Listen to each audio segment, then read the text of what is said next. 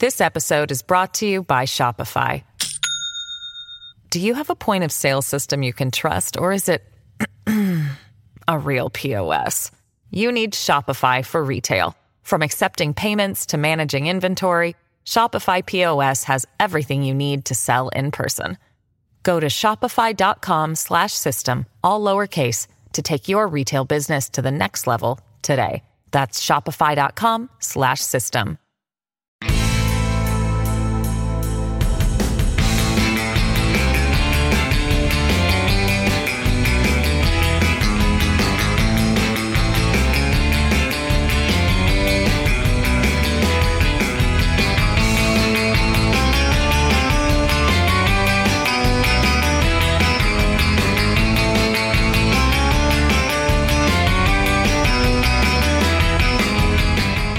Hello and welcome to Rock and Roll Politics, the weekly podcast with me, Steve Richards. Thanks so much for tuning in, wherever you are in the UK and the rest of the world. As ever, we have got a lot to cram in our time together. After a couple of assembly notices, I'll reflect on a sequence that I experienced earlier this week. I don't like this stuff usually, kind of personal observations which you extract into a sort of global trend. But I'm going to do a bit of that in the context of the Jubilee. Then we've got some great questions from you as well.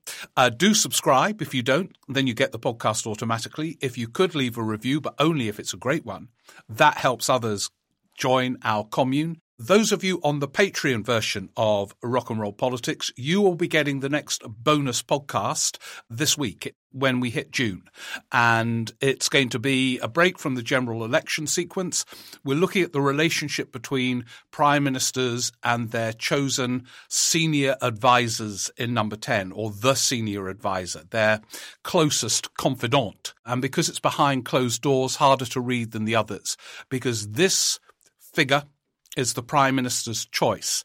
The Cabinet, though theoretically the Prime Minister's choice, well, that is chosen with all kinds of constraints. The person a Prime Minister chooses to work closely with them in Number 10 is a unique relationship and shines much light on the character of a Prime Minister. And the first one, which will be with you on Patreon, is the relationship between Boris Johnson and Dominic Cummings.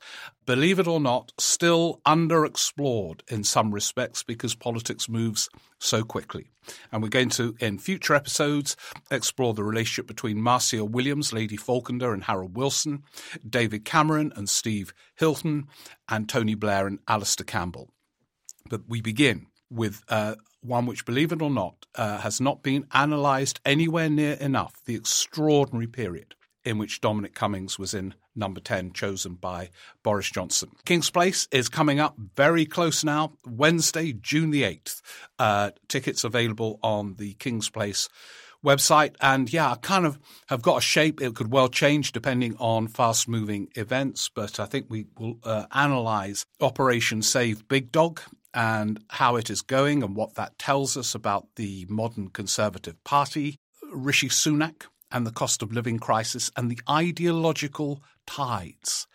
Is there a sea change going on, which is almost the reverse of the 70s? We'll look at whether the opposition is getting its act together or not, and those by-elections. We'll be there till midnight. No, we won't. There'll be time for a drink afterwards, I'm sure. Anyway, the tickets are available on the King's Place website for that. So off we go with my personal recollection, from which I'm going to extract much. It's about a walk I did with my wife at the weekend. And we did this walk from Dover to Deal in Kent. It was quite an interesting sequence, really. We had to get the train from St Pancras down to Dover. And when we were at St Pancras International, as it's now grandly called, it was the day of the Champions League final in Paris. And there was chaos. The queues were going way outside the station. And I'm told one of the reasons for the nightmare in Paris and the inept policing and the chaos at the stadium was partly because a load of Liverpool fans arrived late, unsurprisingly, because of all these checks now. They're the Brexit checks. at St Pancras International, which slows everything down if there is a huge demand for trains. It was also half-term, and it was like being at a football match looking at these queues. With great relief, we stepped onto our train to Dover. En route, we saw the queues of lorries. They must have been 14 miles back before we arrived at Dover. They seemed to be stationary. Brexit checks. It should be a news story on an almost daily basis, the paralysis of trade from Dover to our nearest theoretical trading area. So anyway, it's well known, but it's not on the news. The BBC never covers it and so on. I think the BBC almost has all the people have decided we must move on and so on. Then we went on this great walk. And at Deal, as we walked towards the station to head back to London, 12 miles, by the way, not bad. We passed the kind of two pubs nearest the station. We had a bit of time before the train, so we went into one of them. And you couldn't move for Union Jacks everywhere. It made Keir Starmer's party election broadcast look restrained in its use of a Union Jack. There were thousands of these things, and some of the customers already looking forward to. I saw this in St Pancras as well, where the ticket people wore Union Jack hats and Jubilee hats, and in this pub, some of them also waiting to get the train. They had their Union Jack hats on. Oh, yeah, great country. Ooh, oh, yeah, celebrate. Can't wait. Majesty, all this, photos of the Queen everywhere. So then we managed to make our way through the Union Jacks to Deal Station to get the 4:20 back to London via Ashford International. When we got there, joined incidentally by some of these Union Jack hat-wearing people. Actually, I should have got them Lord Frosty Frost Union Jack socks when I think about it. Anyway, we got there. The 4:20 was cancelled. And then everyone started looking. There were no staff to explain what the hell to do. We better wait for the 5:20, maybe go back and sing the national anthem a few more times. And go, 5:20 cancelled, 6:20 cancelled. We thought, well, we better get to another part of Kent and then get the train. There's a train going to Ramsgate, cancelled. By now, there were loads and loads of people at this station, including a group from Japan. And no one knew what to do. There was no one at the station.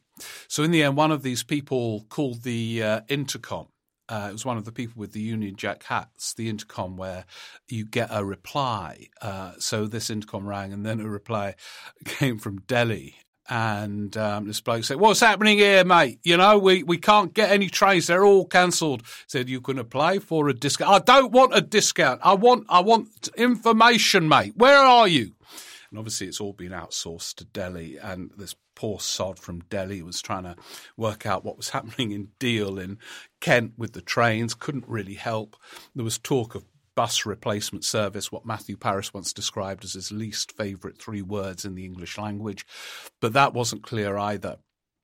In the end, we all got on a bus to Dover, because this poor sod from Delhi, after much searching and much unfair harassment from the people on the station, found out that there were trains that were going to run from Dover, and all the people got on in Japan. This nice English bloke said to me, "I've lived in Japan. They must look at this in disbelief. It could not happen in Japan, any of it.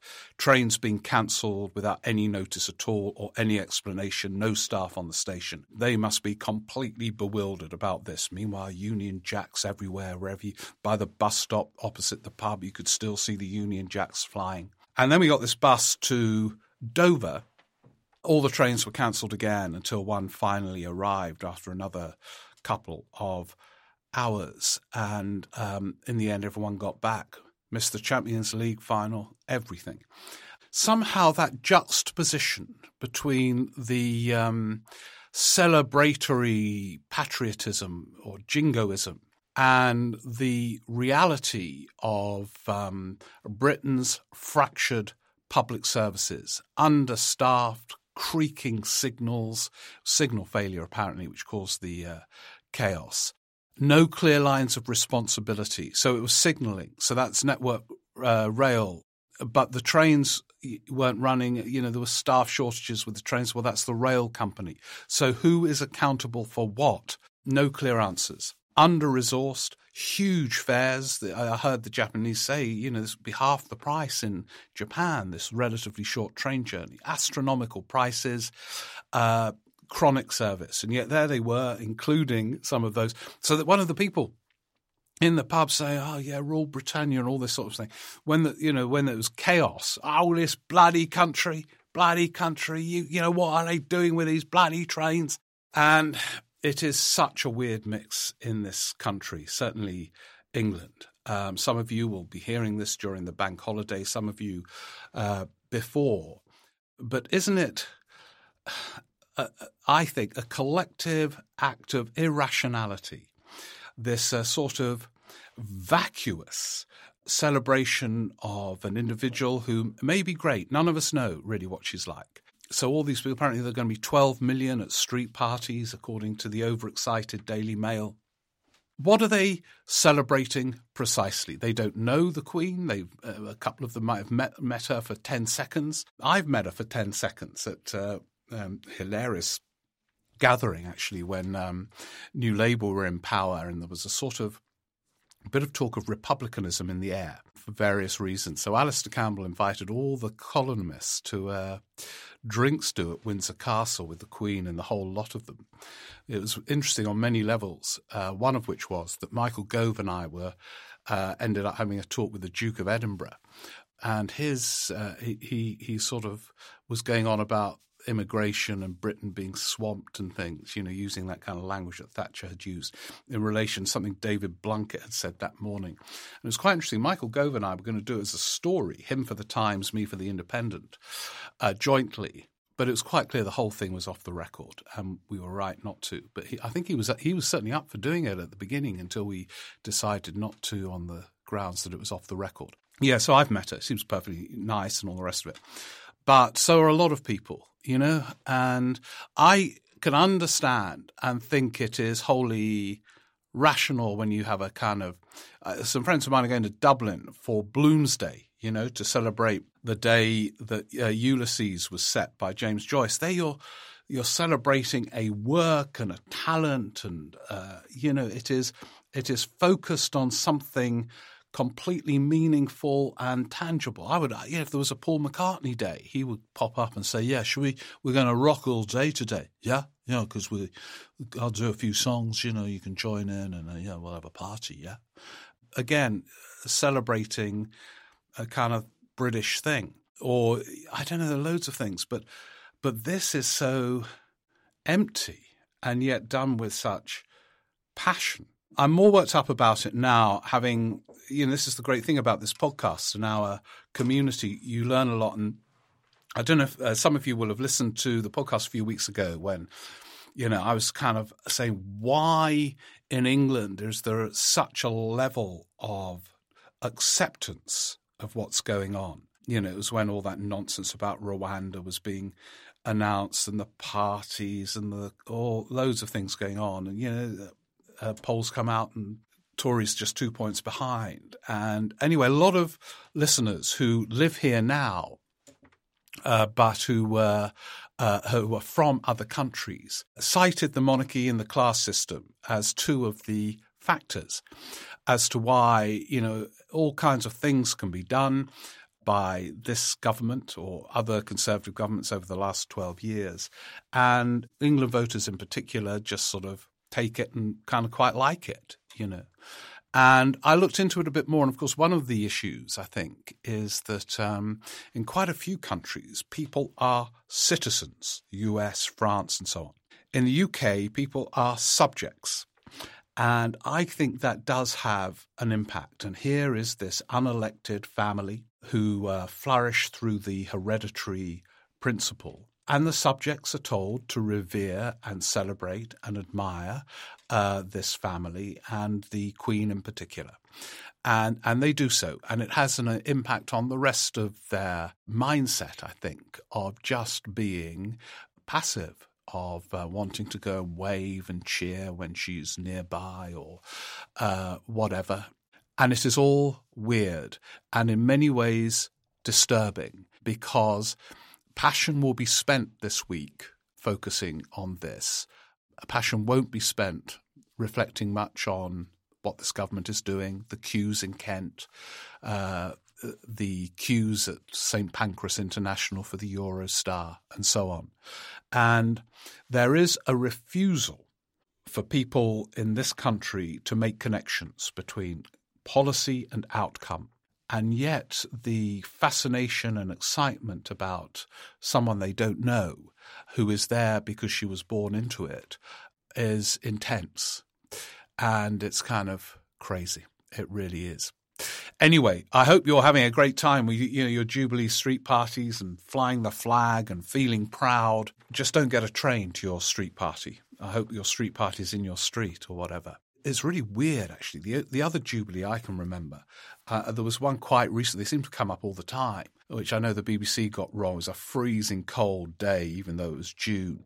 And I don't know, I think the Duke and the Queen were on a boat along the Thames and the BBC got the tone wrong and stuff. But I always remember there was a Jubilee, I think it was 1976 or 1977. I was only a young kid. And again, it struck me as weird. Like now, inflation was raging, Britain was on the edge of an economic cliff. The weather was bloody awful for it at the beginning of June, freezing cold. And everyone, so proud to be British. There's a sort of oddity to it all. It's like, these people go on holiday in France and say, oh, yeah, no, it's great. We were staying somewhere so easy to park in the kind of village square and all the rest of it. And then they come back here and think, bloody Europeans, bloody telling us lot what to do. We can rule ourselves, thank you very much. It's all so confused and odd and somehow mingled into this Jubilee week. Questions about the state of England. There's a lot else going on. We had the fascinating statement from Rishi Sunak last week, which was in many ways a left-of-centre statement about the role government can play in protecting people from the consequences of inflation, at least for the short term. So we've had two Sunaks. The real Sunak of the spring statement, fiscal conservative, self-declared, photo of Nigel Lawson in his office, great fan of George Osborne.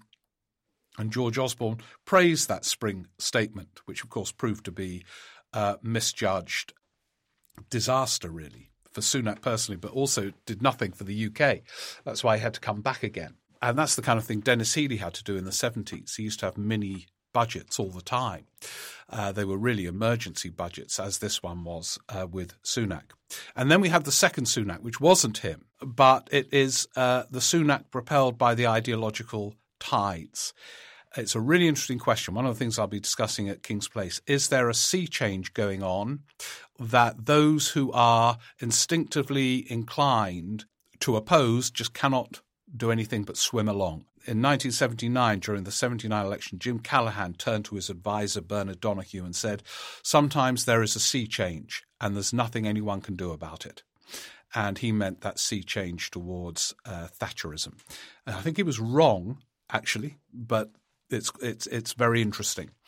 Is there an equivalent sea change now? And meanwhile, the whole Partygate thing is so interesting because what happened between the angry, quite passionate Sue Gray of the interim report, which surprised everyone by its strength, albeit in general terms, and the rather tamer, resigned tone of the final report, where she just casually said, I didn't bother investigating the Downing Street parties, the ABBA stuff and all the rest of it. This Privileges Committee investigation still has light to shine on all of this. And the idea that Johnson's out of the woods has become a kind of cliche. He's not, nor is it a remarkable triumph that he survived. Prime ministers survive. Only one has fallen through an internal challenge, and that was Margaret Thatcher, and she'd been in power for 11 years. So, Laura Kuenssberg going on in her panorama about what a remarkable figure he is, that he just has this knack of surviving. They all do. but context was not one of her great strengths. Anyway, those are a few.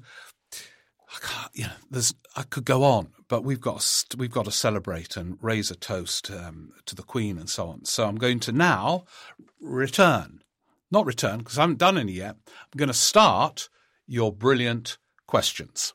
And if you want to join in the conversation, it's steverick14@icloud.com. So you don't need to write it if you're running at the moment. You just go back to about 2140, 2150. It's steverick14@icloud.com.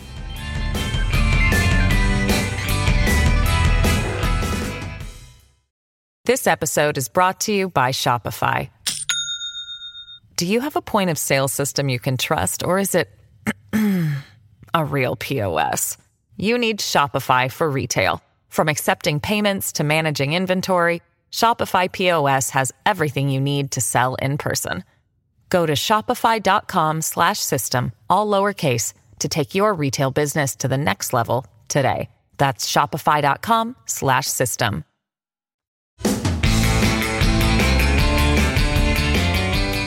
And so the first question is from Noah Keat, and he says, hope you're well. I'm hugely excited for the live show on June the 8th. I'll see you there, Noah, especially the handover of the Union Jack socks. Good timing given the Jubilee Bank holiday. Yeah, I hadn't made the connection, but it makes me even prouder. Those of you coming along or who get a ticket for King's Place on Monday, June the 8th, there will be, direct from this podcast, the official handover of my Lord Frosty Frost Union Jack socks from a listener who detected a passion within me for Frosty and his socks. So, yeah, that will be happening. Will there be a chance to say hello afterwards at the bar? Yeah, I'll be in the bar, Noah. I always go to the bar afterwards and the conversation carries on. Anyway, Noah said, I recently wrote an email saying I thought the local elections were being given too much weight when regarding the Prime Minister's future. Could the same be said of the Wakefield and Tiverton and Honiton by-elections? By-elections at Tiverton and Honiton being, of course, one seat. By-elections are always different beasts to general elections, given all the political attention is on those seats, turnout is lower, and they're often used as a protest tool against the general government. I think that by-elections on the whole do not trigger great sequences.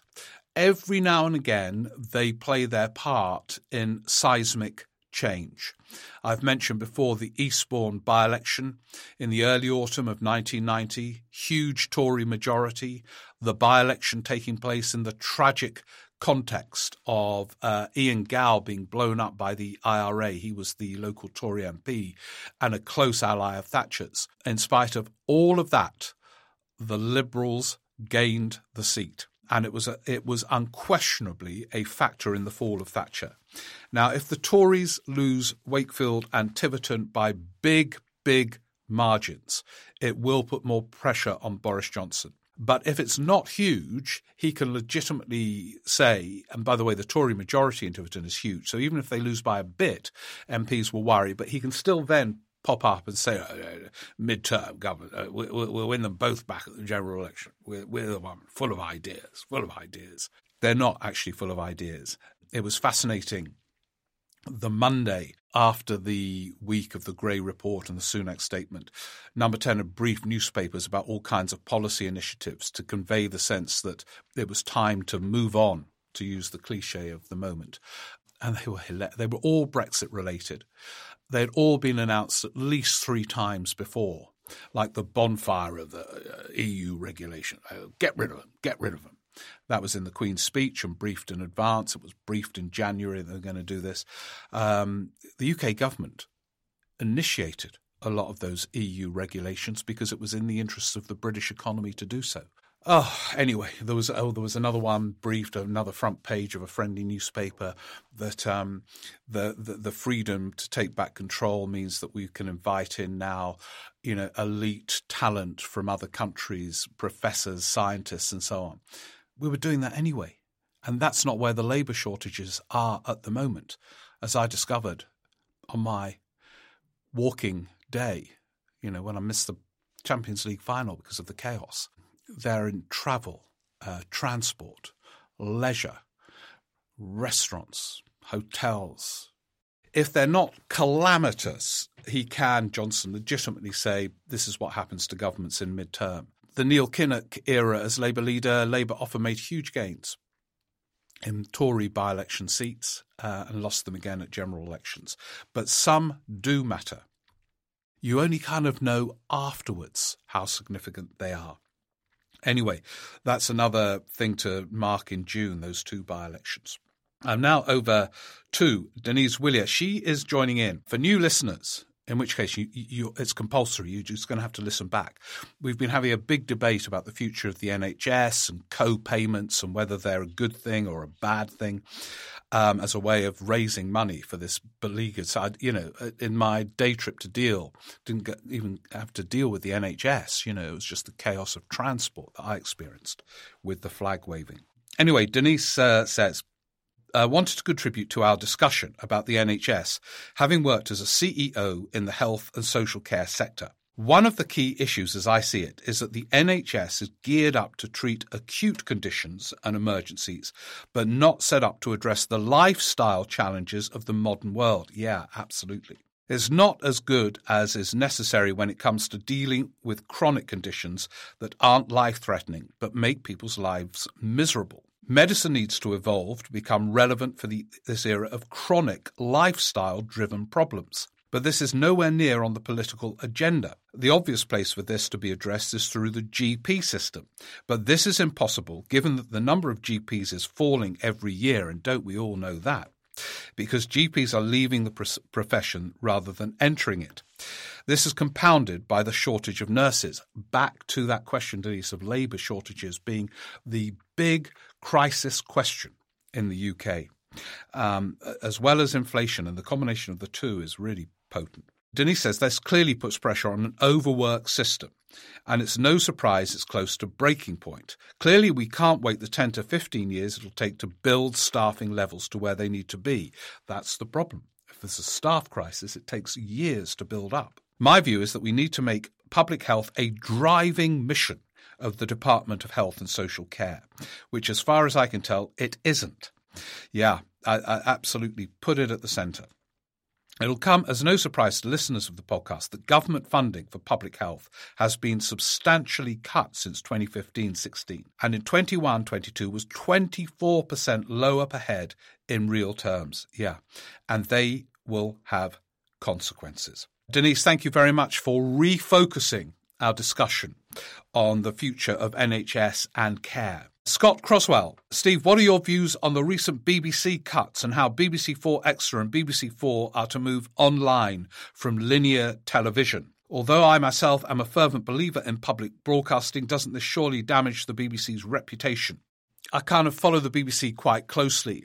I think it's very poorly led at the moment on several fronts. At the very top, in news, where some shallow decisions are being taken, just naive and not thought through, and with no sense of a distinctive mission for the BBC. Now, it's absolutely clear that spending is being squeezed, but I kind of still speak to people at the BBC who say there are plenty of areas where things could be cut without affecting output, but they tend to always go for the output. Yeah, I know a lot of people who enjoy BBC4, but even that kind of flavour and potency that BBC4 had some time ago has been diluted recently. So, yeah, you've got good cause to be worried, Scott, about what's happening both within the BBC and the external pressures, which the BBC is poorly equipped to respond to for lots of reasons at the moment. Joel Rawlings, do you think this is down to – I think Joel is talking about the power of the papers, Daily Mail, the Murdoch papers, backing Boris Johnson, and that others are relatively indifferent to what he's up to unless there's an actual direct effect to their daily lives, which is why the cost of living may be the thing that affects this government more than any other. He says, I've been reading, I'm not going to pronounce this right, Joel, Moshe Naim's excellent Revenge of Power. Sounds good. I haven't come across it. And the tricks that the Tories have used seem to be straight out of the playbooks of Berlusconi, Chavez and others, from creating a leader with a fan base to media control. It goes back again, Joel, to this thing, as you were saying, with the cost of living. Maybe these voters who are going to spend most of their energy this week raising a toast to this elderly woman who they've never met, that the cost of living is one example where people do make connections. Actually, in some respects, unfairly, some of the inflation is not down to the government. The Brexit bit is down to this British government. Obviously, Ukraine and the pandemic is having its impact as well. But I wish there was a capacity to make more connections just by becoming interested in politics. Politics is inherently interesting. You can make it interesting to anyone. I know you can. And there is a resistance, especially in England, to it. But there are ways of doing it. And I suppose the challenge for opposition politicians at any given time is to try and make those connections with voters who don't normally follow any of it. Say, this isn't the week to try. They'll be flying the flag. Kathy Mears says, if Tory MPs bottle their responsibility, is there anything that can be done to extract us from the sewer of corruption into which Boris Johnson is dragging us? I'm obviously talking about the de-bollocking of the ministerial code. I'm beyond anger. I'll have to run very fast to dissipate. Kathy does the park runs. And I bet she did the fastest time ever, having written this email. It was what chutzpah, really, to water down the ministerial code after the Grey Report is published. It shows he's a curious mix, Boris Johnson, of a sense of total invincibility with a kind of paranoid insecurity. It's a very curious combination, but it was the invincibility bit that drove him to water down the ministerial code after the week he had experienced. Thank you very much. Over to Nigel Levy. You're my weekly go-to to make sense of it all. That's what we all do, Nigel. We're all making sense of it all here, trying to. I couldn't do it without all of you, for sure. And, oh yeah, he listens while pedalling away on my daily Watt Bike session. Is that like a Peloton, Nigel, where you kind of just sit there sweating away, listening to all of us lot, making sense of it all? Anyway, welcome to trying to make sense of it all. Oh, he says, I can oversee the Peloton for Rock and Rollers Cooperative. Yeah, that's we could do with a bit of that. Getting fit, not all of us are. Well, I'm running slowly. Some might prefer that. So keep in touch on that one, Nigel. Nigel says, Boris Johnson has proven to be a serious liar throughout his private and professional life. Yeah, there is a pattern. His explanations and apologies, which he gave to the Commons over Sue Gray, must be placed in that context. That word again, context, our favourite word on this podcast. I wish Laura Kuenssberg would be a context person. And therefore he cannot be allowed any benefit of the doubt that he didn't mislead or lie to Parliament. By continuing to maintain him in office, his MPs need to realise that their government has lost its integrity and therefore has forfeited our trust in anything they do or say right up to the next general election, when we will then speak truth to power. In the meantime, however, do you think it would serve the opposition parties well to combine in having a symbolic action day to boycott Prime Minister's questions, just to demonstrate to the country graphically that his own prime concern is to speak to and satisfy his own backbenchers? Well, you know, there are sometimes devices which have symbolic power. I was thinking about that one. It would certainly grab attention, but I think he would say, Boris Johnson, look, I'm so dominant and they're scared to turn up anymore. So it could be turned against them. You've got to be very careful what you choose. Remember, you've got the Daily Mail, the Sun, sometimes the Times against you. So you've got to be very careful in what symbolic moves you make, that they're not turned against you.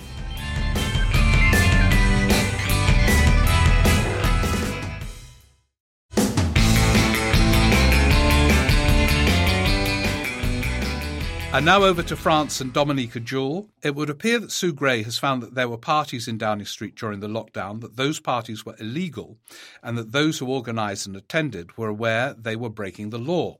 Yet nobody has been reprimanded and nobody has resigned, except Dominica Allegra Stratton. Do you remember? She went having given one of her dress rehearsal press conferences. You could say, therefore, that there are no consequences, our other favourite word on this podcast for new listeners, consequences, for Johnson or any of his staff or colleagues.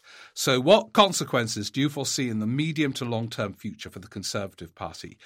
Dominique says, cracking observations and analysis, un grand merci. Well, merci, Dominica, for your many perspectives from France. It's hard to work out at the moment what the consequences will be because this saga hasn't reached its end.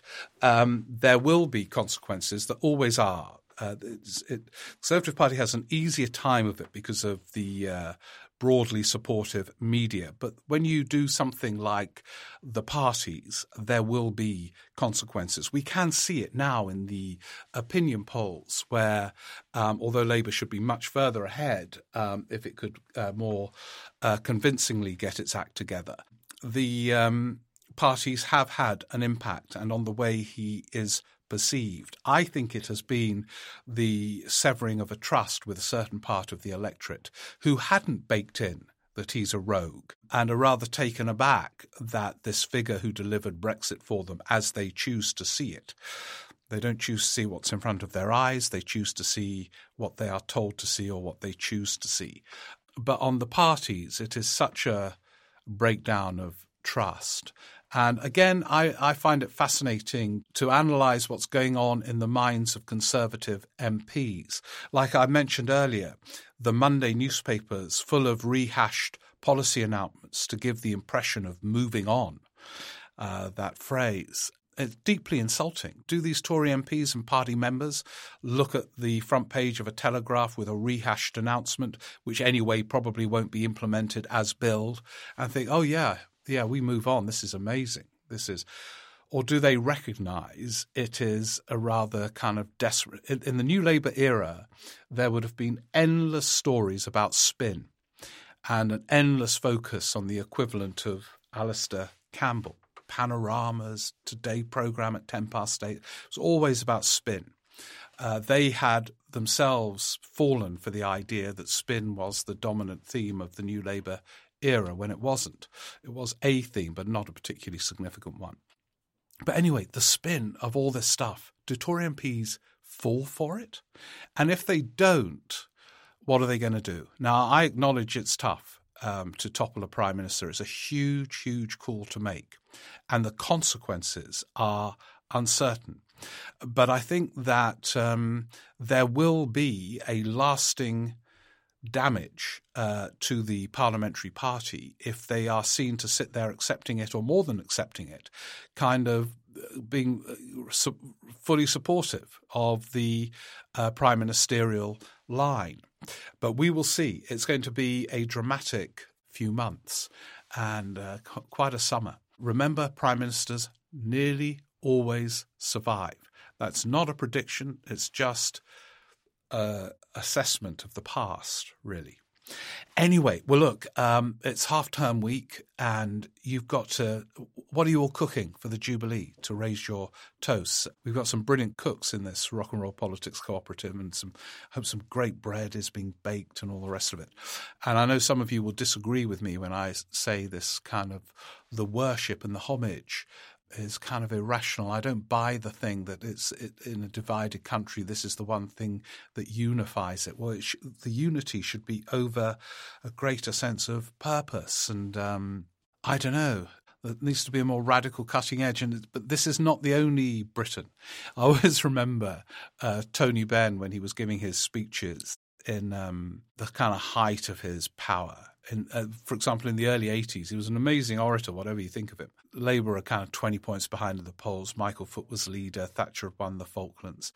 And Tony Benn, who used to like to encourage his audience, he would say, the reason why Michael Foot will win the next election is very clear. When you look at your history, it's the radicals in the end who triumph. If you look at Jesus Christ, the Levellers, the Chartists, we are radical. By the way, as we all know, Michael Foot was slaughtered in 1983. But he used to chart the sort of radical tradition of the UK, which dances with this kind of delight at being subjects. And anyway, I've gone on long enough, I think. Look, hopefully see you on June the 18th. We'll get together to make sense of it all at the podcast as well.